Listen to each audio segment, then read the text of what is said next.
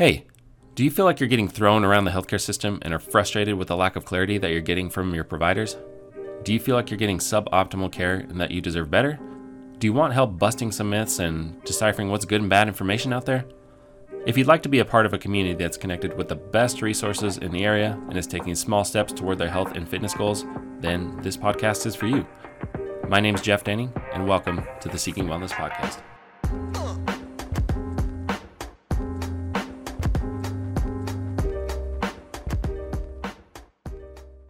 All right, what's going on, everybody? Thanks for tuning in to the Seeking Wellness Podcast, Southeast Idaho edition. My name is Dr. Jeff Denning. I'm a physical therapist and golf fitness professional, and I'm here with a special guest today, Kelly Jianas. She is a licensed marriage and family therapist that has her master's in clinical psychology and is really focused on empowering clients to access their inner strength, which I love that phrase, as you can imagine. So, Kelly, welcome to the show.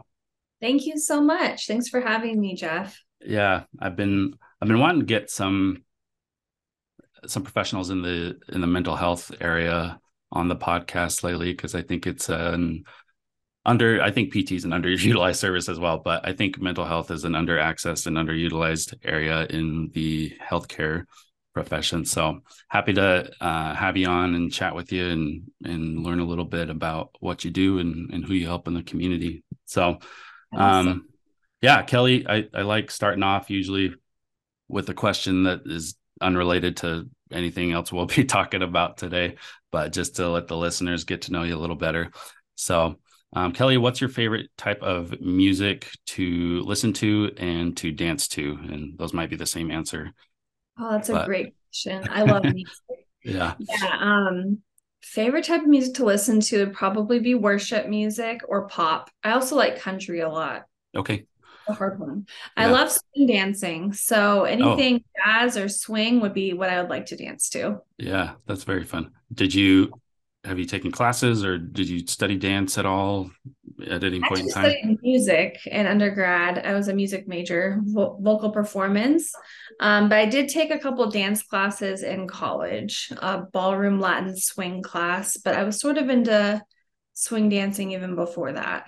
Wow, that's fun. I would like to take a class or two on that. I think. Does your does your husband go along with it, or is he not much into the dance scene? He tries. Right? Yeah, It's not his cup of tea, but it's always fun to do it with him. So sure, he'll do it because you like it. That's awesome. Okay. Well, let's get into it, Kelly. Tell us a little bit about yourself. And I know you just mentioned you have a background in music. I could see how that could maybe play into counseling a little bit, but kind of tell us how you got into the therapy world and where you're coming from. absolutely. So, let's see. When I was 19 years old, I was actually diagnosed with bipolar disorder, and it kind of launched me into a seeking out of counseling and medication, and just figuring out kind of what was going on with me. So, to give you a little bit of background, I started out at the University of Denver my freshman year of college, and everything was going great, but then I started to get really depressed. So I went to my health center on campus and they recommended an antidepressant for me, but they didn't know I had bipolar yet. And so that actually swung me up into what I would later learn was a manic episode. And I just wasn't thinking clearly. I was like talking it up with strangers, acting kind of not myself at all. Wow. So I went back to the health center and I said, look, these antidepressant pills are not working. I don't know what's going on. I kind of explained what was happening. I was already a very creative person. So I was like writing music, but then not finishing the songs. Or I'm spiritual, I'm Christian. So I was reading my Bible, but then that just kind of went to the extreme. So I was explaining all of this to the health center, and they said, oh, it sounds like you might have actually bipolar disorder. So that's a different course of treatment. So that's sort of what got me interested in the psychology field, Yeah. was my own experience with mental health struggles. Um, and so after I was officially diagnosed with bipolar, I sought out a counselor, and it was someone I really clicked with, and she really helped me get through a hard time in my life. And at that time, I was majoring in music in college at Westmont College in Santa Barbara. And Yeah, it was kind of a journey to get where I was as a therapist. So I prayed into it and I was like, okay, God, what direction do you want me to go here? Majoring in music, but I had this passion for psychology. Um, and I applied to Azusa Pacific, which is where I ended up going for graduate school. And I was thinking, well, like, I didn't have the best GPA in college and not even sure if I'll get into a grad school. End up getting in there. I got accepted early. So I felt like that was kind of a clear answer to prayer. And Oh, yeah, when I moved to Orange County to start at the Orange County Extension campus there, um, a job fell into my lap as a youth director at a church. The housing fell right into place. I just felt like, yeah, this is really where I'm supposed to be. I loved my program. Um, and yeah, I just was really passionate about the field. yeah, that's very cool. I think a lot of the like cliche PT applicants have a like, oh, I whatever tore my ACL playing soccer, and went through PT myself, or I blew out my rotator cuff while I was playing baseball. And so that's kind of interesting to hear that you have a personal experience both as the clinician and as a patient on both sides of the treatment table. Do you feel like that helps you relate to clients better and kind of empathize with Definitely. them? Yeah, absolutely. I say I like to approach my work from both a personal and professional perspective. Yeah, that is powerful. Tell us, I mean, we'll get into specifics, but give us a broad overview of who you help. Yeah, What? so I see adult individuals primarily in the state of Idaho. I can do telehealth, but I do a lot of in person in Idaho Falls. I also see some families, some premarital couples, and some teens and kids, but mainly adult individuals. And I do EMDR, which is eye movement desensitization and reprocessing. And I specialize in that to help heal trauma. I can go into more detail about that if you're interested. Um, Yeah, and then we'll touch on that in a little bit. okay, I also do CBT, cognitive behavioral therapy, to help clients reframe automatic negative thinking or thoughts. And then I help a lot with bipolar disorder. I do Christian counseling, and I help with people with depression, anxiety, and relationship issues. That's a lot. Yeah. That's a lot to deal with. Do you feel like that weighs on you as a provider sometimes? No. Okay, you're able No, to separate that. it really doesn't because I feel like I'm able to separate my personal life from my professional life. And I really feel like it's a privilege to be able to sit with clients in their pain and just be able to, it's an honor to be able to listen to their stories and that they can trust me to do that. Yeah, that is cool.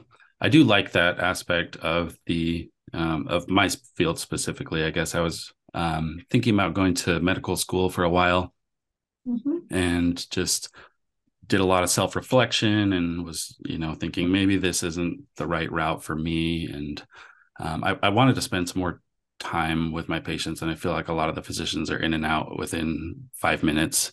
And so Mhm. um, physical therapy seemed like a good medium where I got to spend more time with my clients and see them kind of on a recurring basis and get to see their progress in a more up close and personal manner. So I like that Yeah, you appreciate that aspect of things as well. Uh, absolutely. yeah. What what do you feel like the landscape is in the Southeast Idaho area for access to mental health? Are you like one of the only providers that works with these types of patients, or do you feel like it's pretty accessible and available? Yeah, I actually feel like it is pretty accessible and available. There's quite a few counseling clinics here in town. I've worked at a few of them as well before I started my private practice. Um, the thing is, there's wait lists. That's the problem. Mm, There's lots of need, but not enough providers. So that's one thing that people struggle with. okay. So you Mhm. feel like it's still an expanding and growing field that there's still high demand for, but There's okay. definitely high demand. Yeah, I think a lot of clinics have wait lists that are as long as a few months or longer. Wow. Yeah. Yeah. I can imagine that would be hard to hear as a patient where you're dealing with something potentially 24/7 and you're hearing, okay, I can't get into this person for 3 months. Right, exactly. Yeah. Do you have a wait list? I'm just about to start one, Oh not boy. quite yet. Yeah. Hopefully. Do those people, do they just stick it out, or are they most of the time actively trying to seek other providers with maybe shorter wait lists or no wait lists at all? I think it's kind of 50-50. Yeah. Mhm. Yeah. Just kind of depending on maybe if they're seeing that, trying to see that provider for a specific reason or something. Sure. Yeah. If someone specializes in something like EMDR, they'll typically wait it out because there's not a ton of people that do EMDR. There are a few in town. So, Gotcha. yeah. Well, tell us a little bit more about that EMDR. It sounds kind of voodoo-y magic, but you have told me that it's Yeah. not. It's evidence-based Uh-huh. and that it shows good efficacy in the literature. So yeah, kind of run us through what that looks like and Yeah, what that's about. absolutely. So EMDR, again, it stands for eye movement desensitization and reprocessing. So basically, what it's doing is it's integrating both sides of the brain to help heal the trauma. So if someone has PTSD or trauma, they might come seeking EMDR therapy.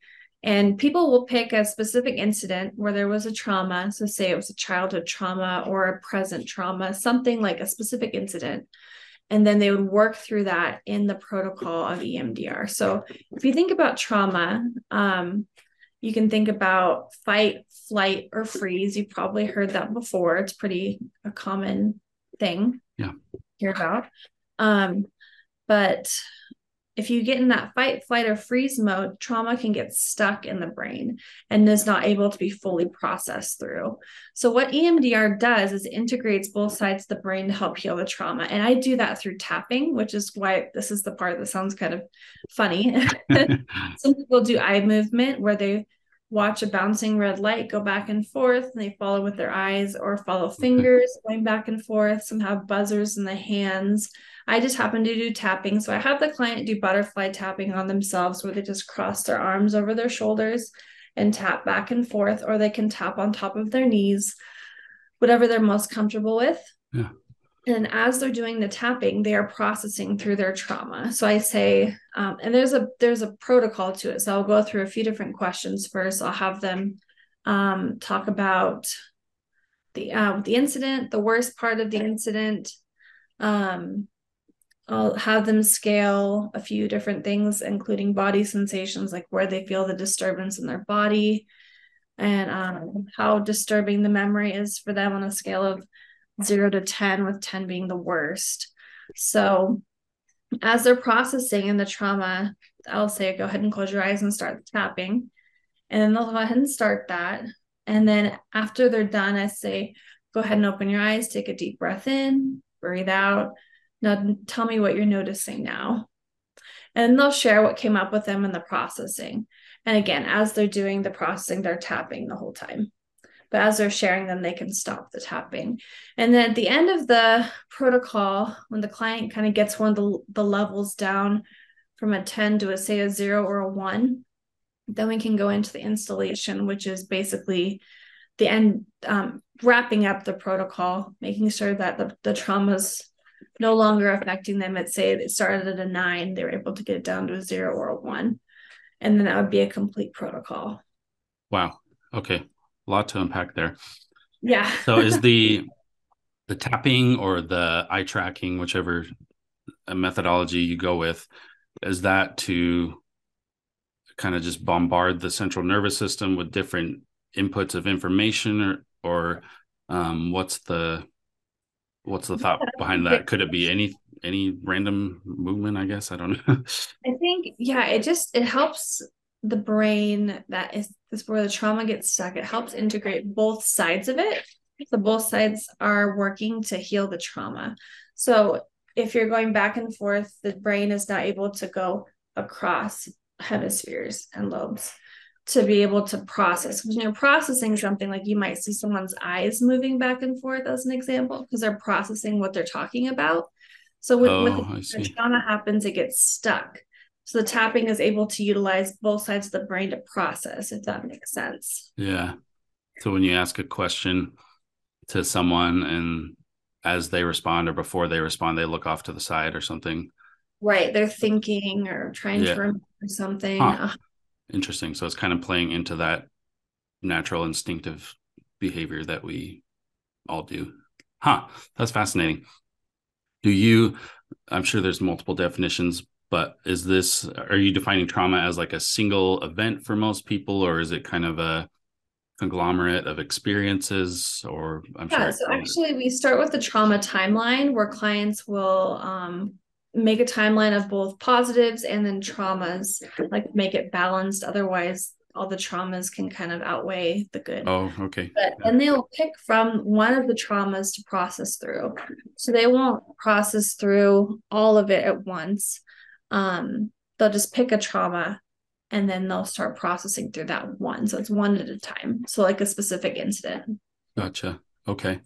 And then I'm sure you see people over repeated sessions. So it's multiple sessions of the EMDR, or are there? My cat is making some noise. They're good. Um, usually, sometimes a trauma can be processed through in one session. Other times it can take two or three. The goal is to kind of process through it in one or two, I would say. If it's a bigger trauma, it can sometimes take longer. And I always tell clients we can always go back and reprocess through it if some of the memories come back or it's not fully processed. Yeah, that's great. I uh I mean, so in my world, in the PT rehab world, we often can make some pretty drastic changes in someone's back pain or shoulder pain or whatever they're dealing with in one session. But then it's important for my patients to continue to do stuff outside of the clinic to kind of reinforce what we've done and work on, continued strengthening. I'm a big proponent of strength as kind of an armor or a barrier to injury, and things like that. So are they able to do this like at home themselves, or do you have like different homework things for them to work on, or I what are they discourage doing? them from doing it on their own because it's a really specified protocol. So it Okay. needs to be led by a therapist that's trained or certified in EMDR specifically. Gotcha. There are some setup exercises I do for it. One is called Calm Place or Safe Place. And I do recommend that the client practice kind of the guided sensory imagery on their own. That's a separate topic, but Yeah. they basically go to their calm place through senses. So, like sight, sound, taste, touch, and feel, Okay. visualizing where their calm place is. And I recommend that they kind of practice that on their own, but not EMDR by themselves. Gotcha.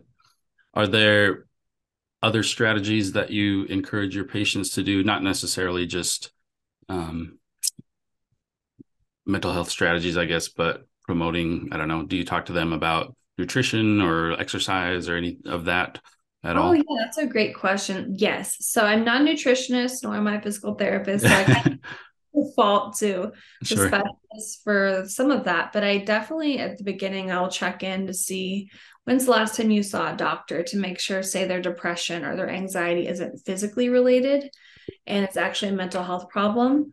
And then, Okay. yes, I'll absolutely check in with my clients. How are you eating? Are you sleeping? Are you exercising? Kind of the holistic approach to healing. Yeah, that's good. I Do you see that often then, where people come in and their depression is more related to a physical limitation and you end up referring out, or is Yeah, I typically will ask them, when's the last time you had a physical exam to check out these issues? And sometimes they say, I haven't. I'm like, okay, well, let's do that first. yeah, Other times they'll say, yeah, I had one last month and everything checks out. I said, okay, great. Now we know we're treating depression versus something else. And then yeah, I often refer for medication management as well, if, say, it's severe depression or something like that. gotcha. Yeah, Mhm. that's good. I like that you kind of zoom out for a bit, because I know same thing. I'm not a nutritionist. I can't tell someone to start a keto diet, but I can ask them about their food intake and if they're getting enough protein or what their exercise habits are, things like that. So Right. yeah, Yeah. Thank you for reinforcing that as well. Mhm. What do other sessions look like? So we've talked a little bit about trauma, but you also see people with generalized anxiety, Mhm. bipolar. You mentioned. What do some of your other sessions look like that aren't trauma Yeah. based necessarily? So I do cognitive behavioral therapy. That's a big part of a lot of my sessions. And so I talk about the cognitive triangle, which if you kind of visualize a triangle, it has 3 points. On one point, there's thoughts, another point, there's feelings, another point, there's behaviors. And clients will come in with negative thinking all the time. So I'll say, okay, tell me what's a recurring negative thought that you get. I can actually practice this with you, Jeff, to see Oh be a boy. better example. Do you have like any negative thoughts ever cross your mind? Oh, sure. Yeah. What would Um, it be? I think that I am inadequate to be doing what I'm doing with my own business so soon out of PT school. I kind of went right into it. So Okay. just kind of, yeah. The negative thought would be I'm inadequate to be doing this business so quickly. Is that Yeah. accurate? Yeah. Okay. And then what negative feeling might follow that negative thought? Um, Sadness, I guess, or depression. I don't know. That maybe that's Depression? a more intense word, but yeah, just self-doubt. Okay, good. Yeah. Sadness, depression, or self-doubt. And then what negative behavior might follow that negative feeling or those negative feelings? I tend to sloth, so I end up doing nothing. Sometimes I just sit and kind of lay and am not productive with my work day. Okay. So procrastinate or withdraw or something like that. Yeah, yeah. Okay, so if you were to take that initial negative thought and reframe it to something positive, yet believable or realistic, how would you reframe that thought? And this is the part that takes practice. Yeah. So this would be like um I am worthy of having a business so soon out of PT school. I am qualified and I know what I'm doing and I'm ready to uh, go on and succeed in my endeavors. And is that believable for you? Partly. Okay, Yeah. make it fully believable for this example to work. What would a fully believable positive thought be? Um, Sorry, I'm I, putting you on the spot. yeah, no, this is good. I like this. I would say I deserve success in my business. Perfect. Okay, Make so that that's the succinct. positive thought. So then I won't go through the triangle again, but in return, positive feelings and positive behaviors will then follow the reframe of that automatic positive thought. So, what I have clients do for homework is Interesting. I'll have them write down their negative thought, and then next to it, I'll have them write down the positive yet believable or realistic thought, and then just keep track or tabs of these repeated negative thoughts typically that will come to their head. And then over time, the habit will be formed where I've reframed all these negative thoughts to these positive thoughts. So then the mind will start thinking the positive. Yeah. Wow. That's incredible. How how long does that journey typically take? It depends on how much the clients practice. Okay, it depends Some on are great at practicing often, yeah. and sometimes they forget, which is totally normal and okay. So it just kind of depends. Or if someone's just really, really negative and they have a hard time believing any positive thoughts, then that's a challenge as well. Okay. So I could see how this approach works for a wide variety of different uh problems. So maybe like I don't know, do you work with eating disorders at all? I could see how that could be effective for that. Sparingly, it's definitely a specialized field, so Okay, I tend to refer out for that unless it's just a minor problem or a problem amidst other things that they want to work on, like anxiety and depression or something. gotcha. What Mhm. what do you feel like is the most challenging part of cognitive behavioral therapy, either for you or for the patients? That's a great question. I'd have to think about that one. You I mentioned think, patience. Sorry, go yeah, I ahead. think it's probably I have a lot of clients that really had a hard upbringing and they were never told positive things about themselves. They were Hmm. always told they weren't good enough or they were bad or whatever the statement was.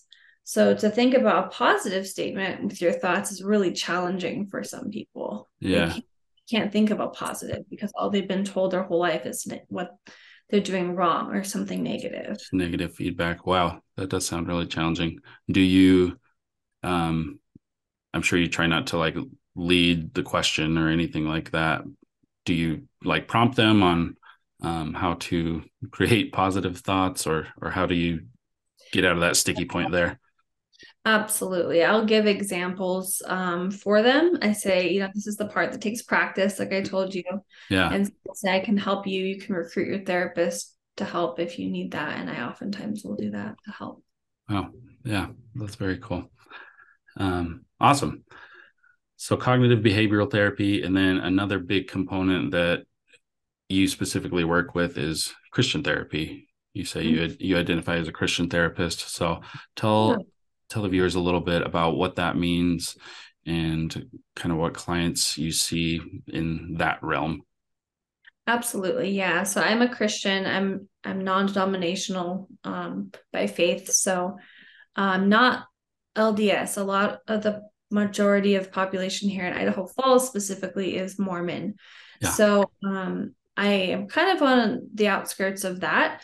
But yeah, I see a lot of Christian clients come to me with seeking spiritual direction. Maybe they've lost faith in God, they have a foundation in Christian beliefs, but they want to explore more about that. Or what else? I do get other faiths as well. Yeah. Agnostic, atheist, Mormon. I see a whole variety of people. But the Christians that come to me typically are looking for a Christian counselor specifically because I can relate on their views and their morals and kind of just provide some direction with that. Okay. So you mentioned to me you're not trying to like sway them either way necessarily, but you just No. give guidance, I guess. Or Yeah, I'm not there to proselytize, of course, as a therapist.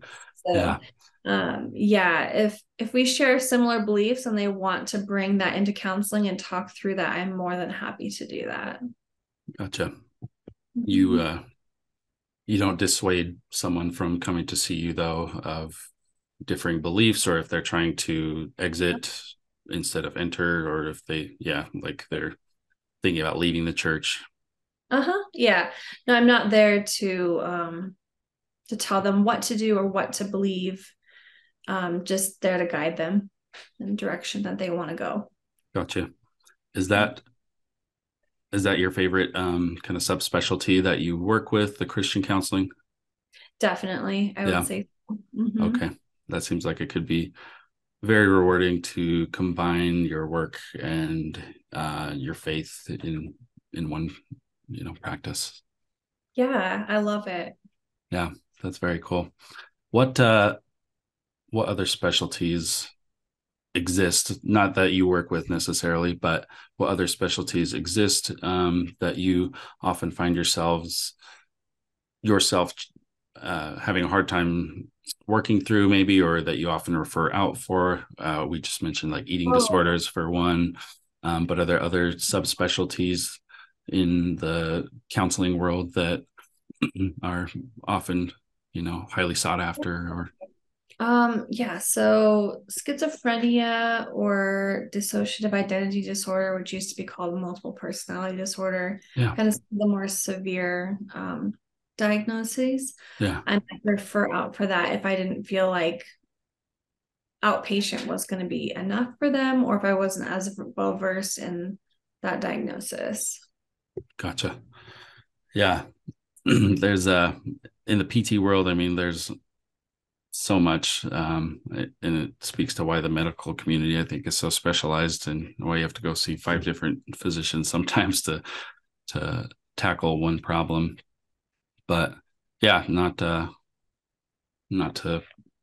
take anything away from that at all. So Mhm. I starting to wrap things up here, but I like to draw some similarities between physical therapy and counseling or talk therapy.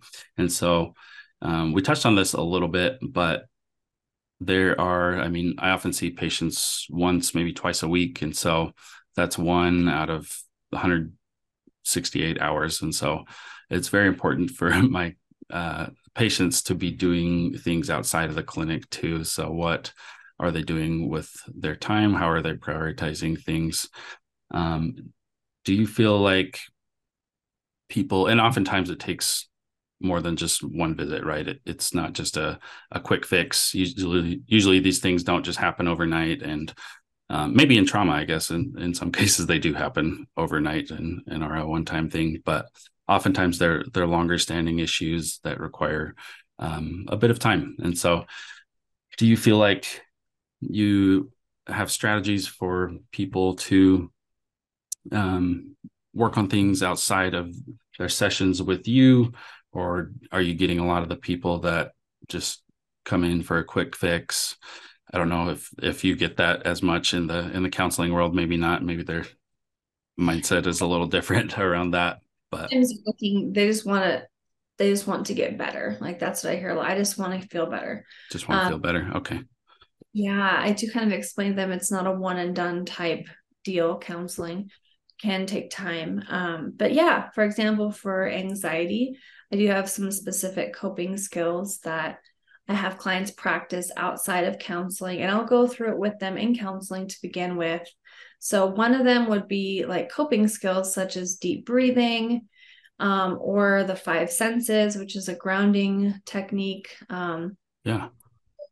Deep breathing, always breathing all your air out of your mouth first, because if you're tense and you breathe in, it's just going to make you more tense. So exhaling first and then inhaling, nice deep breath, and making your exhale longer than your inhale. I teach deep breathing. I coach people a lot on that too, because yeah, it is interesting. Our parasympathetic nervous system, our relax and our rest and digest system, if you will, seems to be more active with the exhale for whatever reason. And a lot of people get caught up in that, short, just chest shallow breaths. And so I love that you incorporate that. I've found good results with helping people kind of treat general tension or chronic pain as well. So that's awesome that you're incorporating that too. Yeah, the other one is the five senses. And basically, that one is just looking around the room that you're in and labeling five things you can see that are, I'll pick a random color, that are green or blue or whatever. And four things you can hear in the room, three things you can feel. So this would be like my back on the chair, my feet on the ground, two things you can smell, and one thing you can taste, or one thing you are feeling in the moment if you can't taste anything in the moment. Yeah. And that basically what that does is it helps ground you and bring you back to your present environment, and keeps you in the present moment. So if you're having a panic attack, this is a great skill to use because it brings you back to the present. Yeah. Are you prescribing like a frequency to do these exercises, or is it kind of a as needed situation? Yeah, I encourage them to practice it when they are calm. That way they have the skill under their tool belt for when they do get a panic attack or anxious. But I don't prescribe like do it 5 times a week or anything Gotcha. like. Okay. Gotcha. What just to wrap up here, Kelly, what advice do you have for our listeners that might be hesitant to start therapy with you or with anyone, I guess? Maybe feeling like that's maybe not for me, or I don't need therapy. I can figure it out on my own. Do you have any thoughts on that? Absolutely. So I feel like everyone can do therapy because it helps you learn more about yourself. And so I think everyone could benefit from it, whether you're in a super hard place in life, really depressed or not.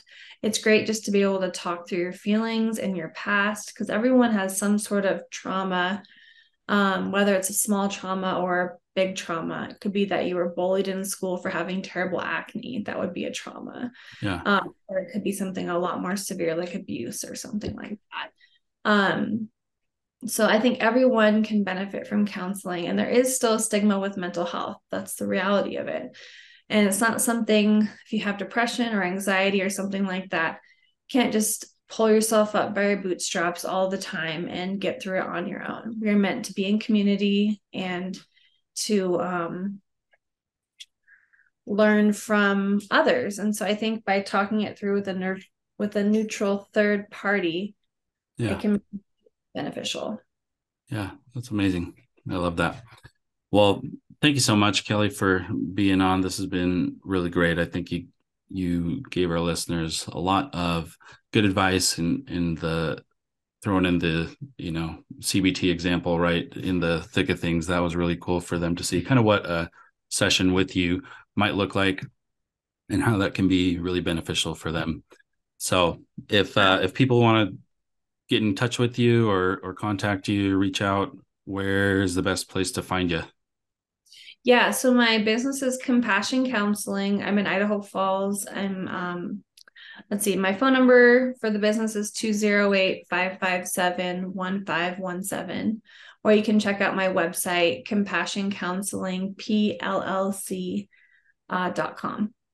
Awesome. Okay. Well, thanks so much. Thank you guys for listening, and until next time. Thank you. Hey, everybody. I just want to say thank you for listening to the Seeking Wellness podcast. I would love it if you subscribe so you never miss out on any of these great episodes. If you haven't left me a review yet, that would mean the world to me so I can implement any of your feedback that you have for me. And if you feel compelled to do so, share this out with more people, because my goal is to connect with and help as many people as possible in our community. And finally, if you have any ideas for future episodes or suggestions on guests I should interview, please shoot me a message because I'd love to hear from you. Thanks again, and until next time.